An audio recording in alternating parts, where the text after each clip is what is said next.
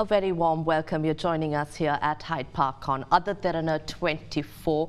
As Sri Lanka has received the first tranche of the IMF bailout package, close to $3 billion US, and now talking about how welfare should be distributed among the most necessary, most vulnerable communities of society.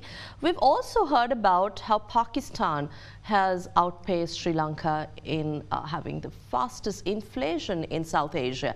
With all this, I thought it would be interesting to talk about how Sri Lanka's social safety net should be addressed, how it should be designed, so that all communities in need, the most vulnerable, will receive benefits at large, and also how we can look at South Asia working together to overcome these challenges. I've invited to our studios to join us right here, joining me now, Dr. Priyanga Dunusinghe, who is a senior lecturer at the Department of Economics and the head of Department of IT. A very warm welcome to you, Dr. Dunusinghe.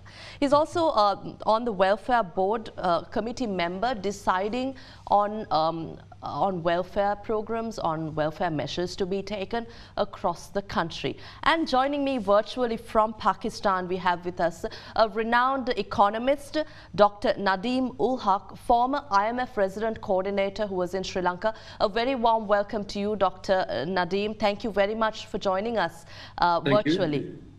Thank you. He was former Minister of Planning in Pakistan and is also now the Vice Chancellor of the Pakistan Institute of Development Economics.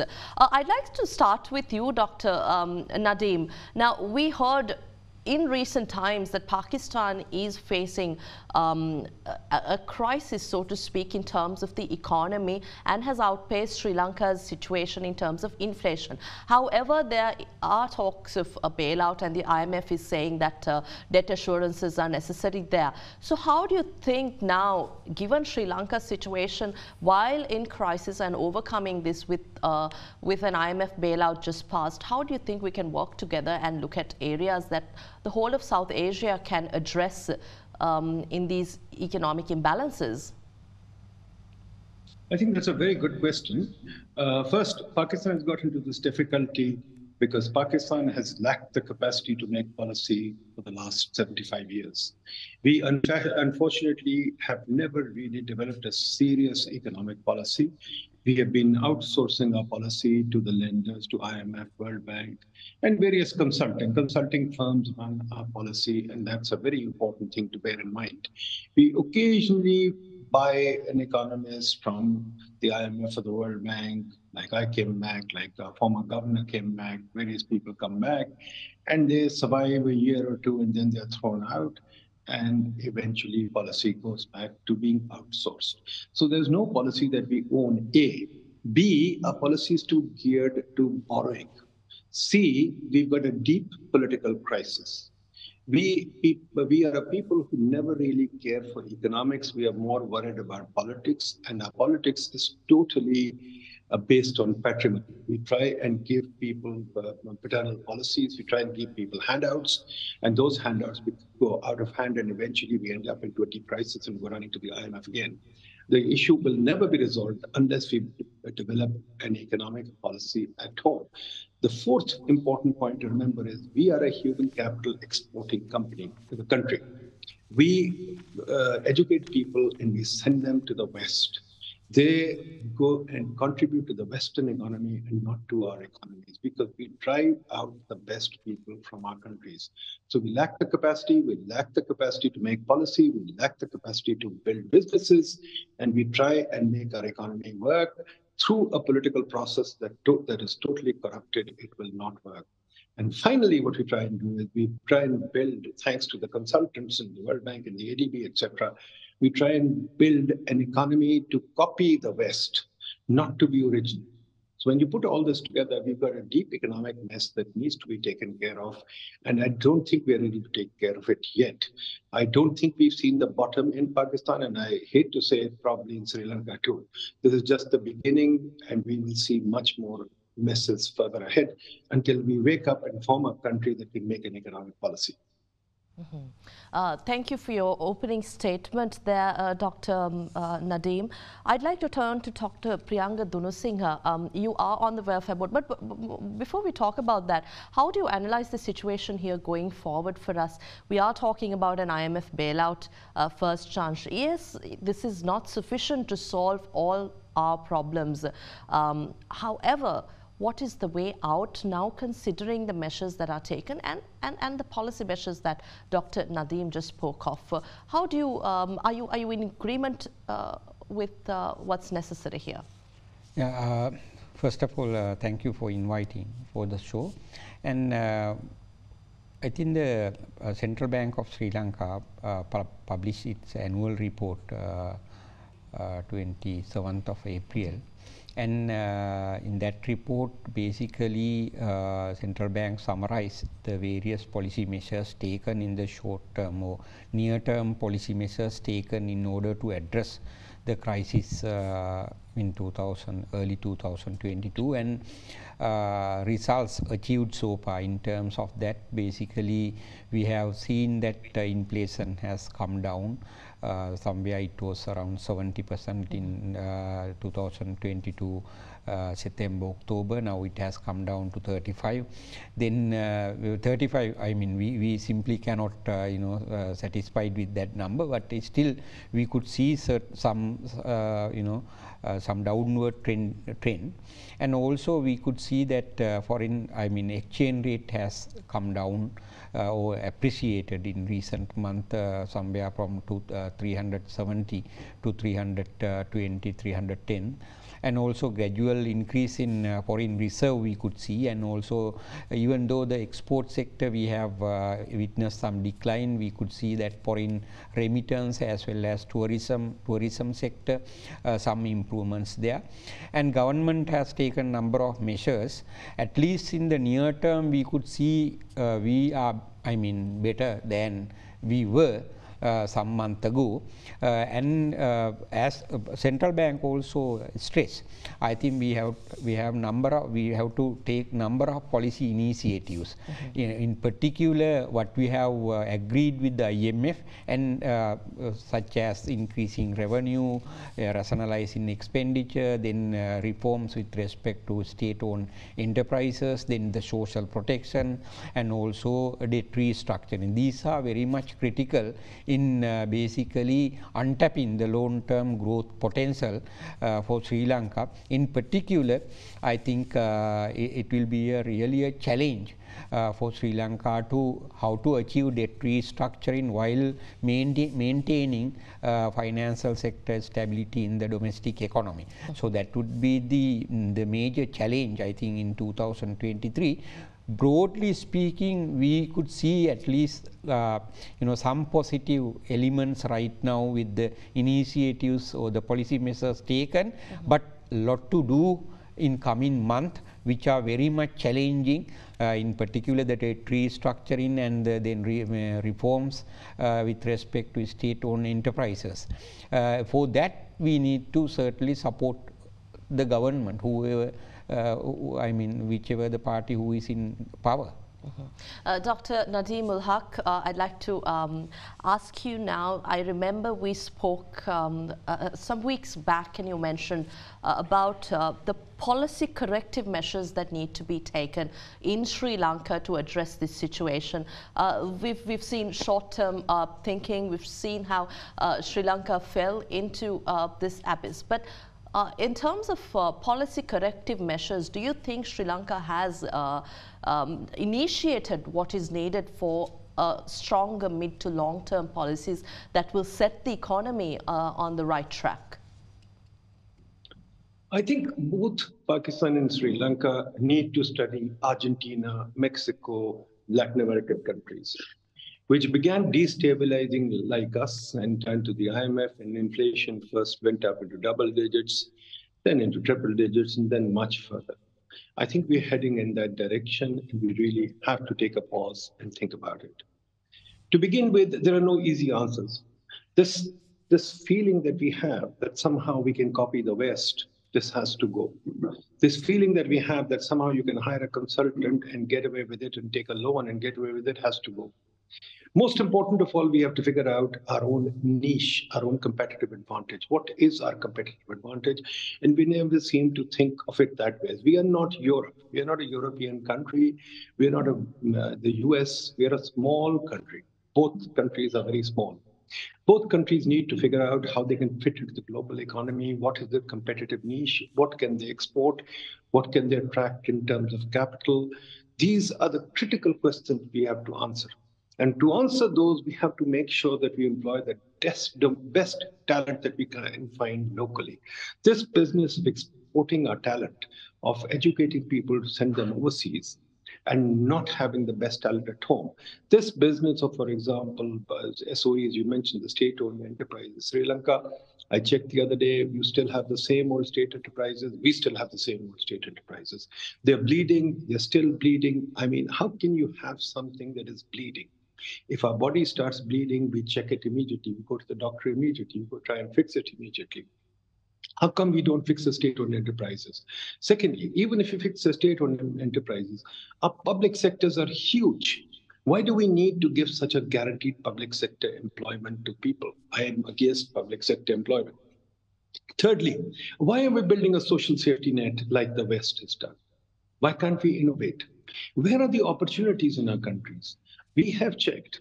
In Pakistan, for example, 64% of the kids want to migrate. This is a survey result based on a huge survey that we've done. 64% of the kids want to leave the country. Of the educated kids, a large majority of them want to leave the country. I think that tells you the story in itself. How can we make the country attractive for people to stay there? If your own people don't want to stay there, why should others come in? So I think that's the key thing that we have to talk about. And I used to talk about this a lot in Sri Lanka. Sri Lanka, I still don't know what use you make of the sea. You have a port, yes. But other than that, what use do you make of the sea? What is the blue economy in Sri Lanka versus the blue economy in Dubai, for example? So, I mean, I think we have to ask ourselves some very tough questions, and we have to engage in a tough debate. And for that, our universities must be active.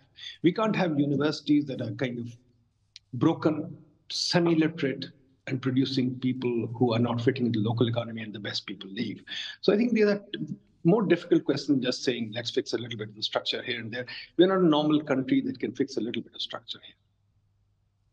Right. Dr. Dunusinghe, now with Pakistan's situation there, Pakistan is also going through a similar situation in terms of inflation, which is now, which surpassed Sri Lanka's rate of inflation. But how do you suggest that government embark on relieving the burden on the people? You're on the welfare board. What are we, I'm not sure how far you can comment on that, but what do you think are the measures that need to be taken right away in order to ease the burden on the people? We've been talking about Samurdhi, and there are questions on how beneficiaries who are really not eligible, who have graduated out of the scheme, are still obtaining benefits. But there are the most vulnerable, the biggest hit population that is not receiving any welfare.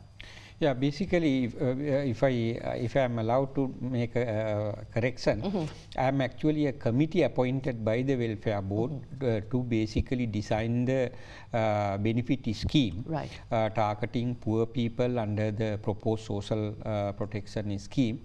Under that, actually, as you very correctly mentioned, the main what we call the social protection scheme, Samurdhi, basically is criticized due to number of issues. In particular, it is alleged that number of people who benefit, actually who are not qualified but is still receiving Samurdhi, and also there are some number of people who are qualified but not receiving the Samurdhi benefit. They are out of the program. So the committee basically right now the cabinet has approved that, basically came up with a new design where depending on the distance to the poverty line, the committee decided to basically pay 2/3 of the distance to the poverty line to a household. Accordingly, I mean, we basically estimated the proposed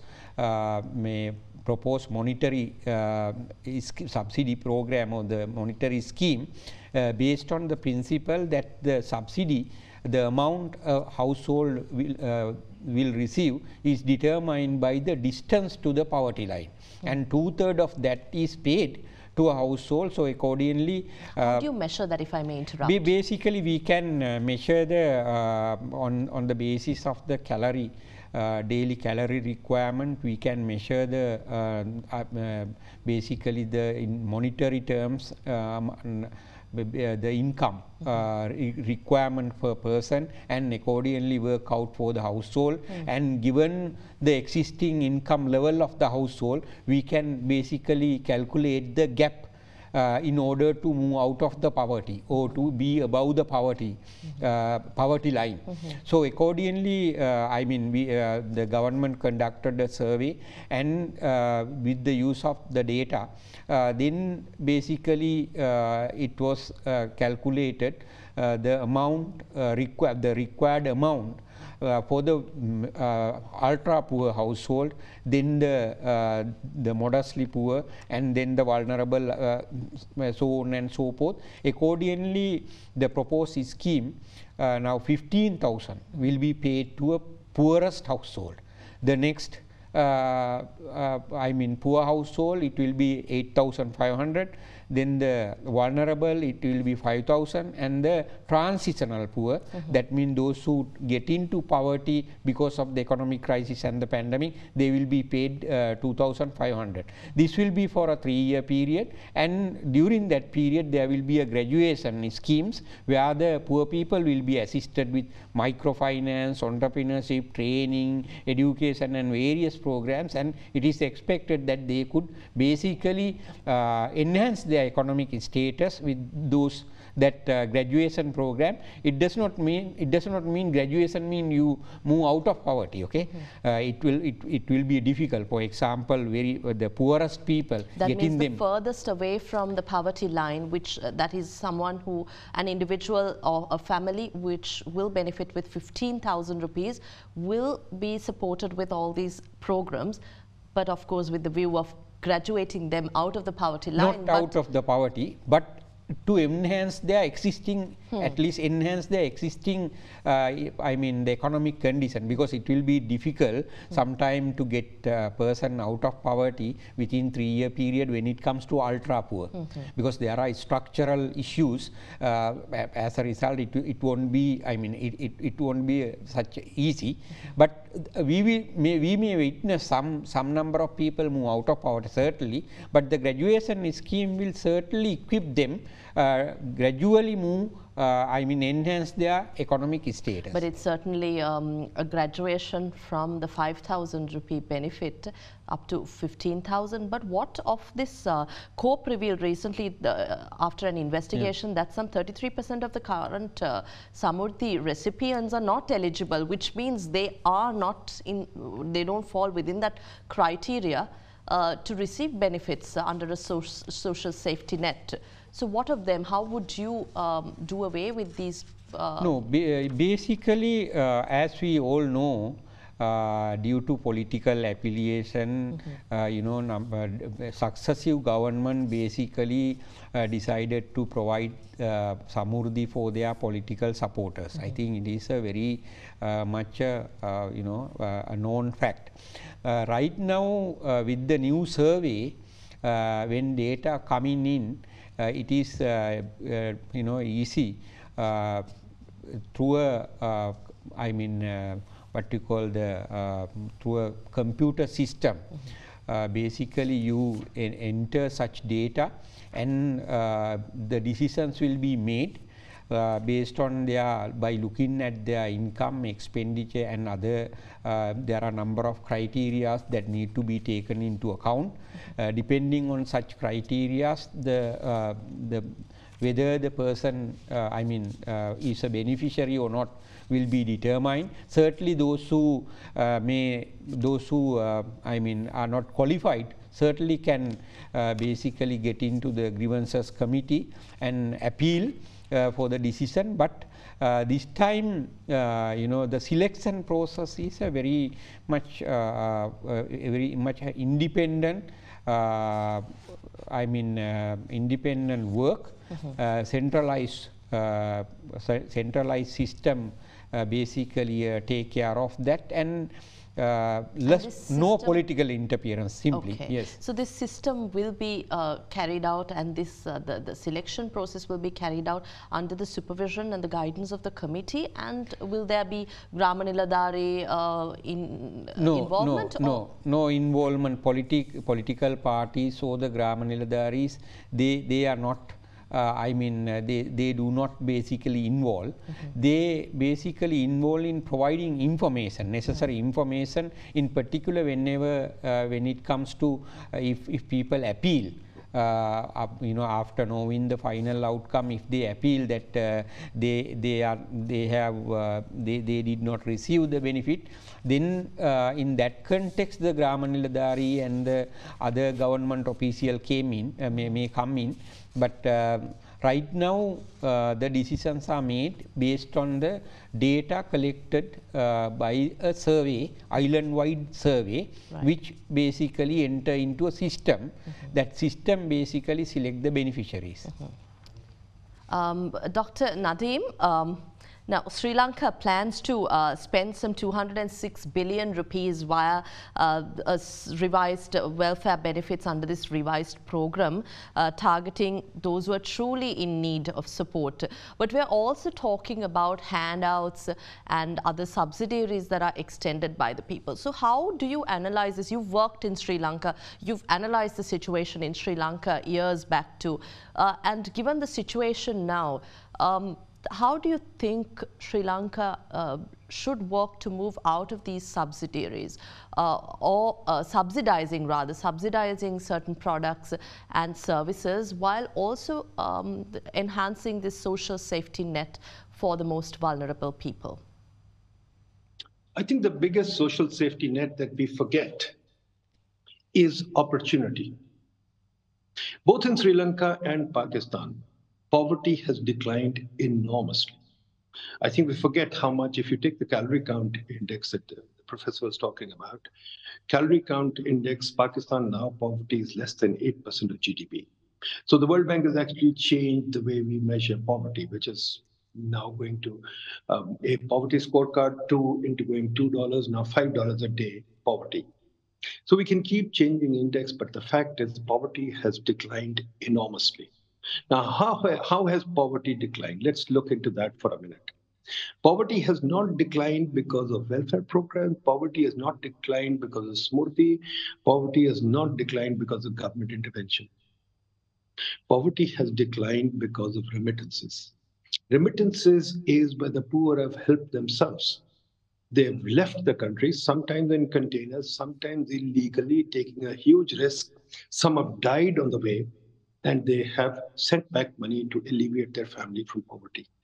So the key indicator is, I'm afraid both Sri Lanka and Pakistan are wasting a lot of time and effort doing poverty surveys. But we have no survey on opportunity. A poor person can get this welfare scheme, but then what happens? What opportunity does that poor person have? Is there an opportunity to, for example, set up a business? I've been talking about in Sri Lanka, and I've been talking about in Pakistan, and I've got this framework going in Pakistan, it still doesn't work. Do they have the opportunity to set up small businesses? For example, kiosks, street vending. Where is street vending in Sri Lanka? Street vending happens all over the world, but we have severe restrictions on street vending. Again, small businesses, for example, doing anything small. What is the regulatory barrier? We looked at Pakistan. The regulatory barriers are huge. People can't set up a small business because the government wants to regulate everything under the sun. So quite frankly, the regulatory barriers are huge, and we have to worry about opportunities. Why is it that our people want to leave the country, go to Dubai, send money back, go to Turkey, go to Malaysia, I've seen Sri Lankans and Pakistanis in every part of the world where I go. They're doing jobs and sending money back. Why can't they have opportunity at home? So I think the government must spend a lot of time thinking about opportunity for the poor, because, at least as much time as it spends planning welfare. Unfortunately, we have an overgrown welfare system in Pakistan, and I'm afraid in Sri Lanka too, but a totally deformed opportunity system. Unless you have opportunity, you know, there's neither going to be growth, nor is there going to be any improvement in welfare. People are just going to get stuck on these benefits. And then again, this thing about measuring from the poverty line, people will try and report below the poverty line. So your surveys will also get contaminated. I think we have to really worry about the handout economy. Handout economies have not worked in the West. Will they work here? We have to think about that too. But we hate to ask ourselves tough questions. We follow what the consultant says and we do it, but our own tough questions. For example, what is the comparative advantage of Sri Lanka? Is Sri Lanka a tourist economy? If it is a tourist economy, where are your tourists coming from? Is Sri Lanka a tourist economy? Then why does Dubai get more tourists than Sri Lanka, even though Sri Lanka has better weather, better history, better geography? Yet Sri Lanka gets far less tourism than Dubai. So I think these are questions that we should ask. Saudi Arabia is getting ready for tourism in a desert. Is Sri Lanka ready for tourism? Okay, but Sri Lanka is too big a country to just be a tourist country. Can Sri Lanka export something? What is it that Sri Lanka can export? Sri Lanka used to export textiles. Sri Lanka used to export some fishing stuff, etc. Is that taking off? Is that not taking off? I think these are tough questions that we'd ask. Again, if Sri Lanka is a tourist country, you were still conflicted about one thing when I was there. Are you still conflicted about it? About gambling, for example, about tourist entertainment. Do you want a tourist country like Pakistan thinks it's a tourist country, but Pakistan wants tourism that is, what do you call it, Islamic tourism. If you want Islamic tourism, you're going to get a very small percentage of the world population coming in and they're going to spend a small amount of money. Do you want Buddhist tourism? What kind of tourism do you want? So, I mean, these are all tough questions that we have to ask ourselves. Thank you very much, Dr. Haque. Before we go in for a short break, Dr. Dunusinghe, it's very interesting what Dr. Nadeem mentioned about a survey on opportunity. Where is the opportunity for our people? So how do you think your committee is working towards this and how we can incorporate opportunities to enhance the livelihoods of the poverty-stricken?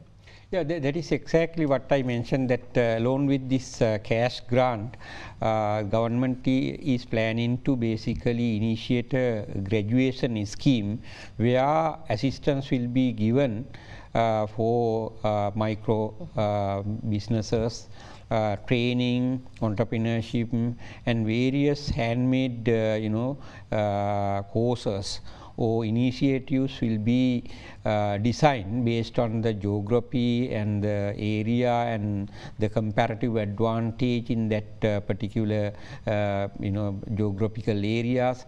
So it will be the task of the Samurdhi officer of that region to propose a scheme which he thinks is suitable to enhance the livelihood of those beneficiaries.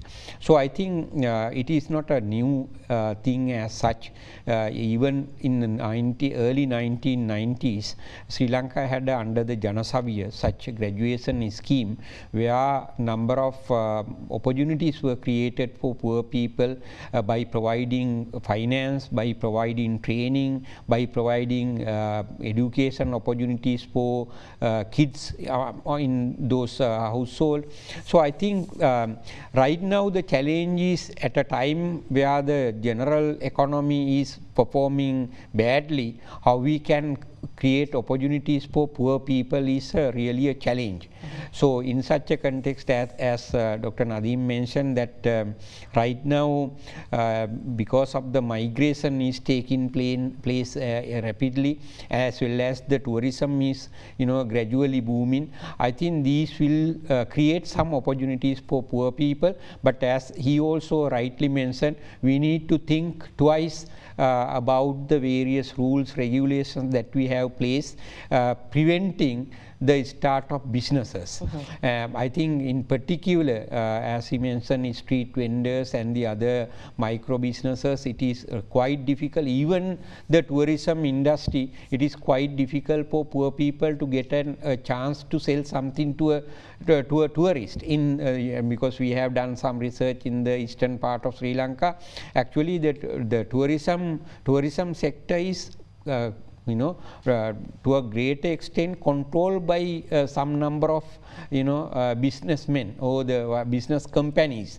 They even basically provide everything to the tourist. We start with the water bottle and everything without letting them to buy stuff from those local shops and the other places. I think that we need to certainly bring in new changes into rules, regulations, the way that we do businesses, if we are to really want to help poor people to graduate their living standards. Right. I think it's time we take a short break here at Hyde Park. We're in conversation with Dr. Nadeem Haque and Dr. Priyanga Dunusinghe. We'll be back shortly.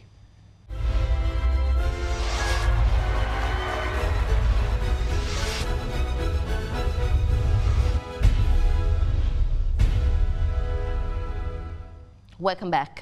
I'd like to talk to Dr. Nadeem Haque, a former resident representative of the International Monetary Fund here in Sri Lanka and a former Minister of Planning in Pakistan, now Vice Chancellor of the Pakistan Institute of Development Economics. Dr. Nadeem, you were talking about our welfare schemes, how Sri Lanka and Pakistan are facing this situation, but the tax burden, that's something I really like to talk about and hear your opinion on. We're talking about an increased tax burden here on the people and the middle income population, that segment of society hardly hit as well. What is your analysis here? These are some recommendations given by the International Monetary Fund too. Does this augur well for the economy?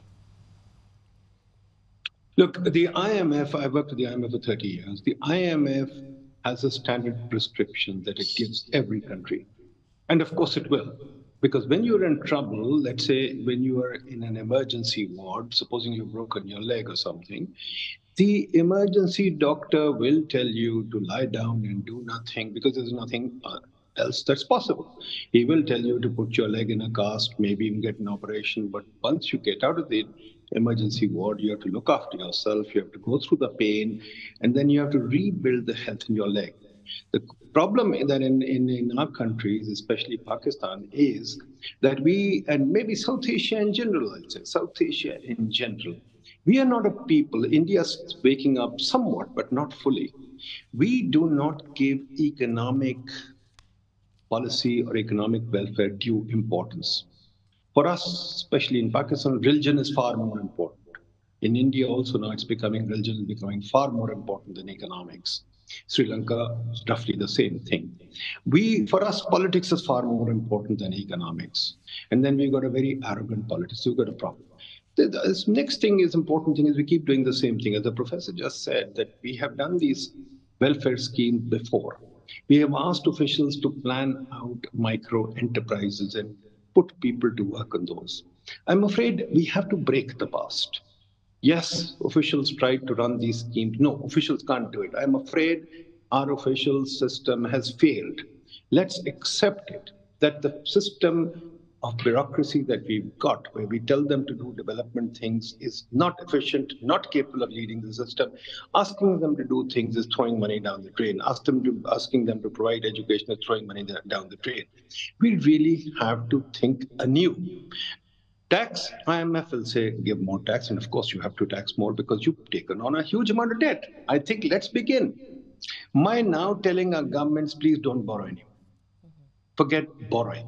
We have to reduce our debt over there. And it won't be easy. It won't be done tomorrow. It'll take 10, 15 years to reduce our debt. But that'll only happen if we agree Guys, you can't borrow anymore. If you borrow anymore, please tell the people what you're borrowing for.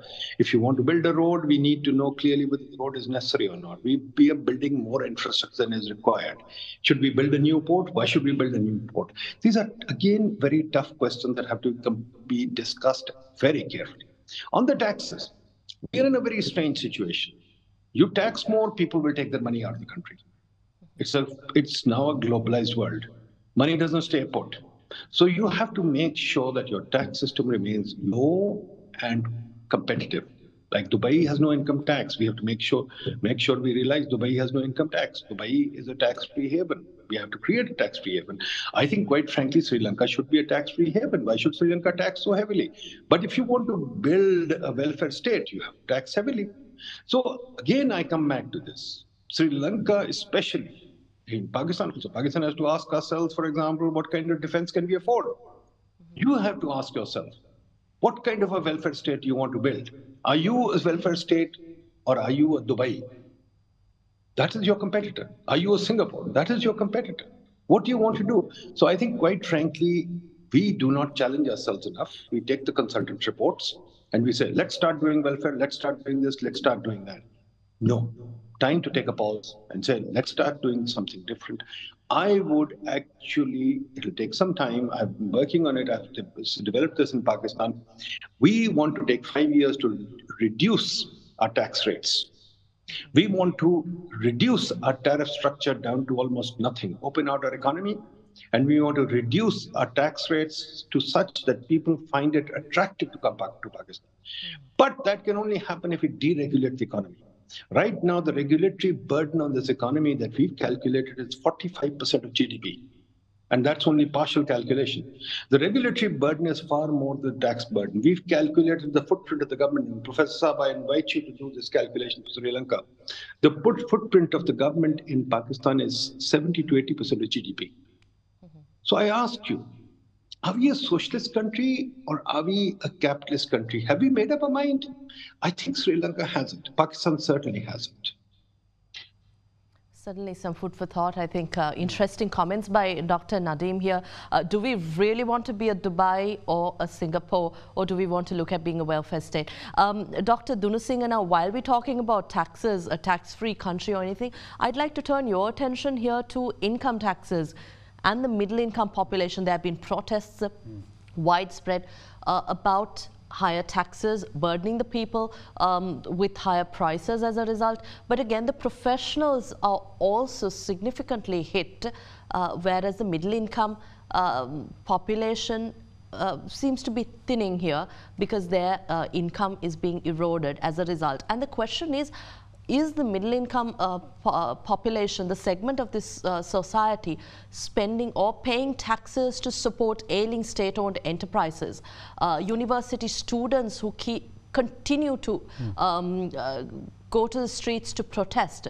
Or is there some meaningful, useful venture of the government that these taxes flow into? Yeah, basically I think historically in the sense since early 2000 we failed to basically increase the direct taxes in line with the increase in per capita income. For example, relative to GDP, we had a 20% tax revenue was 20% in 1995 relative to GDP. Now, that time our per capita GDP was 720 US dollars, and it increased when it comes to 2019.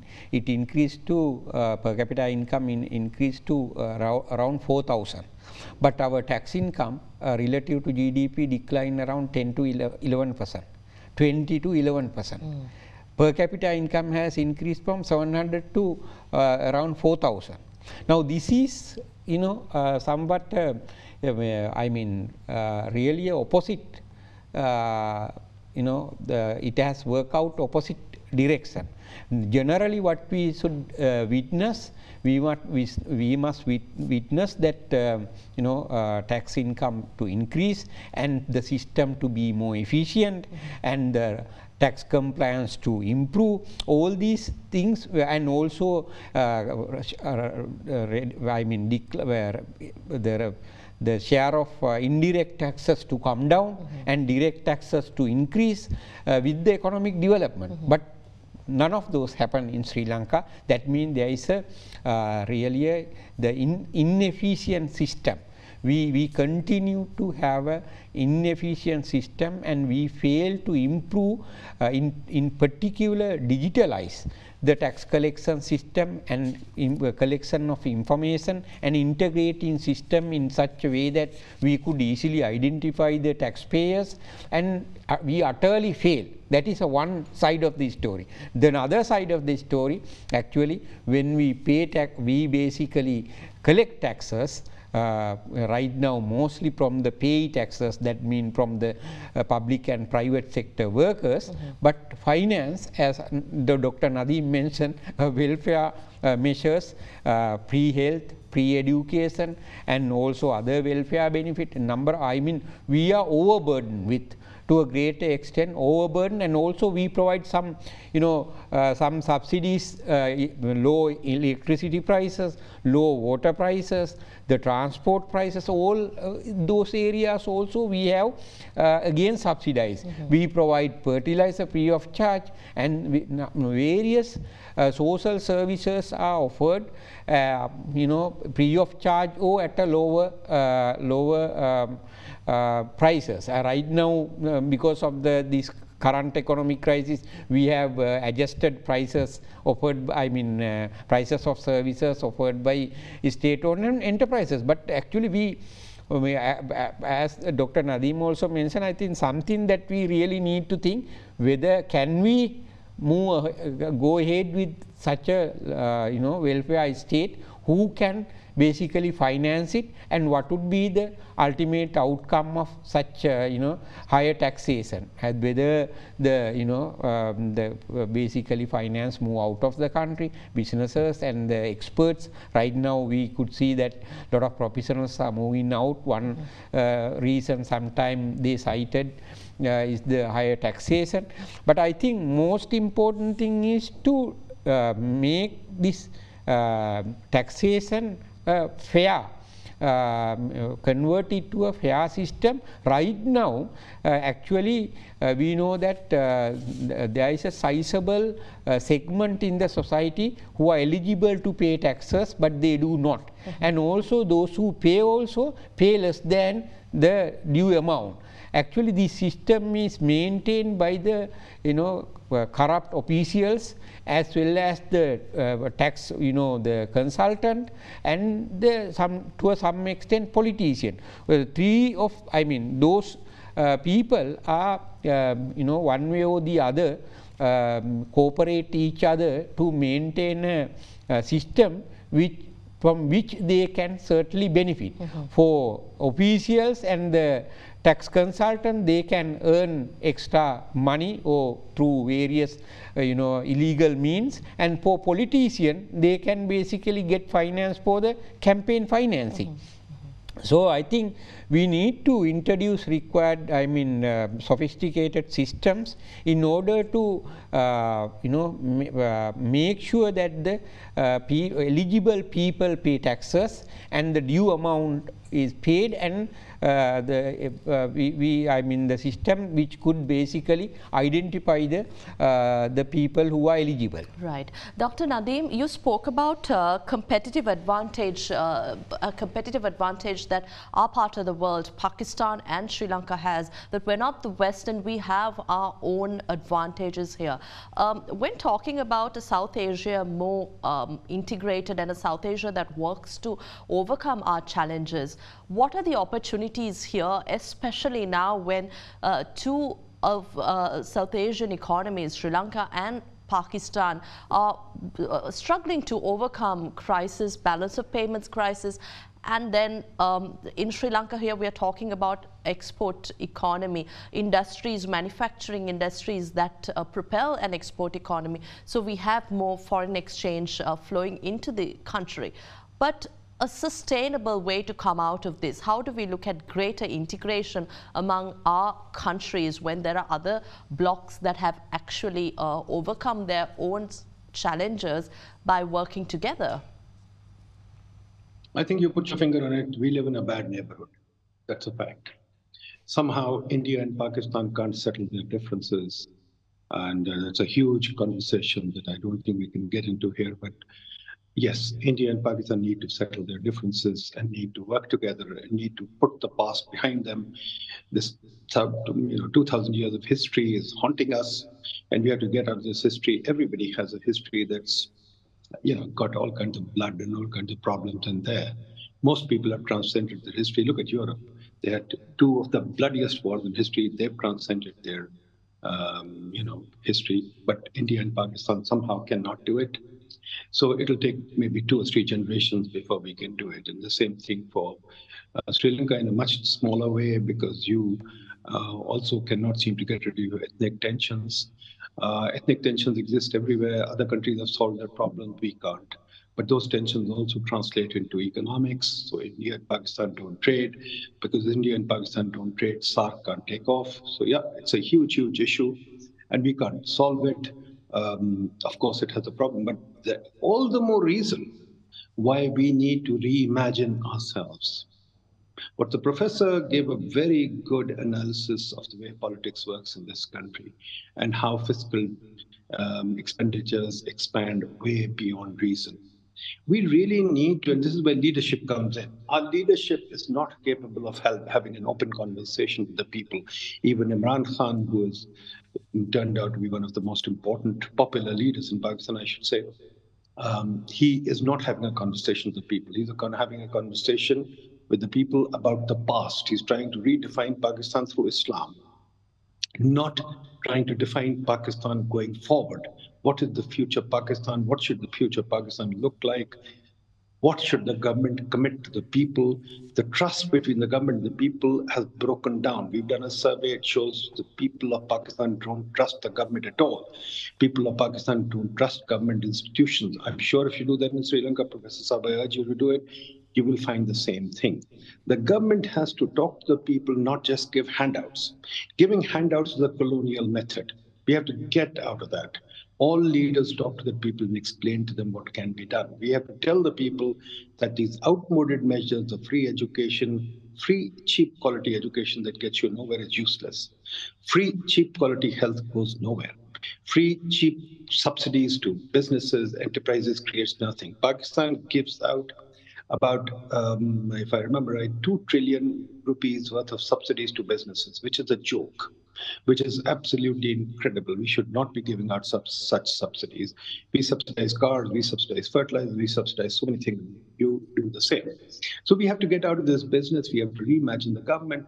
The government is not the people's, as the colonials used to say, mother, father. The government is not my mother, father. We don't have a patronage system. We need to develop a modern system where the government is efficient, capable of making policy that will allow all of us to work, not telling us what to do, but giving us a framework in which to work. I always use the cricketing analogy. The cricket rules allow us to play cricket. They're not based on getting permissions. If I am bowling or batting and I need a permission, then I can't play cricket. So the government has to go back to giving us good rules, allowing us to work, giving us a justice system, giving us a system in which we can do business, in which we can run around and make money and export. But if the government doesn't do it, then they can't even collect taxes. When they can't collect taxes, they want more and more taxes, and down goes the social contract and more fund programs. And eventually, mark my words, we used to joke, when I was in the fund, I used to joke with my Argentine Mexican friends that our inflation is 11, your inflation is a few 100%, and look how much better we are. But there was an underlying feeling we're going to get there. And as you can see, we have slipped from 10, 11 to 40, 50, 70%. What's going to happen next? I'm afraid we're going to go to 3 digits, maybe in 4 digits, maybe 5 digits, unless we can wake up and say, look, guys, the old model is not working. The old model has failed us. We have to create a new model. What the new model is, we have to debate. We have to debate endlessly what the new model is and evolve it. And if you're not willing to do that, this business of buying a consultant report from the IMF or the World Bank and trying to implement it is a joke. That has not got any country out of trouble. It won't get us out of trouble too. Right. Thank you very much for those comments. I think the final few minutes, Dr. Dunusinghe here, your comments to add to Dr. Nadeem's remarks as well, but at the same time about our economic reforms agenda. Whether there should be significant support coming in from the people, or the government should relook at these reforms, because we see protests. We see thousands of lives of students on hold because paper marking is there on hold. And then we see other essential services that go into a standstill because of protests. But of course, laws are being brought. But I know this is a broader question, but if you can address it within these last few minutes. Yeah, basically, I think what we have seen, I mean, compared to past few months, we can see that broadly people, basically the general public, then the trade union and other political parties, broadly they have started supporting, in particular, the IMF program, the policy reforms that should be carried out under the programs are supported broadly by those different stakeholders. But I mean, it is quite, we cannot really predict how, I mean, to what, how long such supports will be available, in particular when it comes to key areas, key reforms such as state-owned enterprises, and also some of the areas like debt restructure, in particular the domestic debt restructuring, and also with respect to liberalization of trade services and entering into some trading agreement with other countries, and also when reforming existing labor laws. So it is not clear to what extent such supports will long last, but certainly support is required. That is what the central bank government also emphasized this year, saying that failure to provide such support for economic reforms would end up with perpetual bailout, get into a perpetual bailout situation, or basically endless external borrowings. So those are some of the I mean outcomes of our failure to basically carry out necessary economic reforms. I certainly agree with Dr. Nadeem. I think a number of very interesting points were raised that are very useful in the context of Sri Lanka also, in particular to think about the old economic model.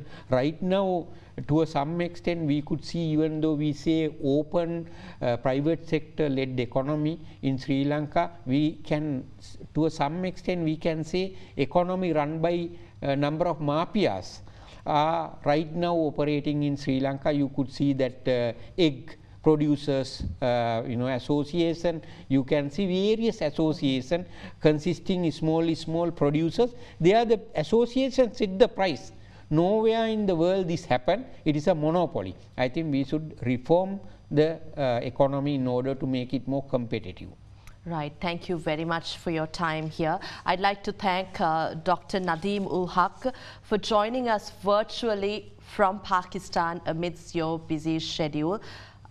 Former IMF resident coordinator who was based in Sri Lanka, now the Vice Chancellor of the Pakistan Institute of Development Economics, and a former Minister of Planning in Pakistan, and has been contributing significantly to Sri Lanka's decision making in terms of advice for the reforms agenda. Thank you very much, sir, for your time here. Thank you. And Dr. Priyanga Dunusinghe, Senior Lecturer of the Department of Economics of the University of Colombo and the Head of Department for IT, and a committee member appointed by the Welfare Board to decide on how welfare measures should be taken to address the vulnerabilities in the community. Thank you very much, sir, for your time here. And we'll see you again next week at the same time here at Hyde Park on Other DERANA 24 to discuss on significant topics and issues that need solutions to the Sri Lankan economy and the way out of this crisis. Have a pleasant evening. Good night.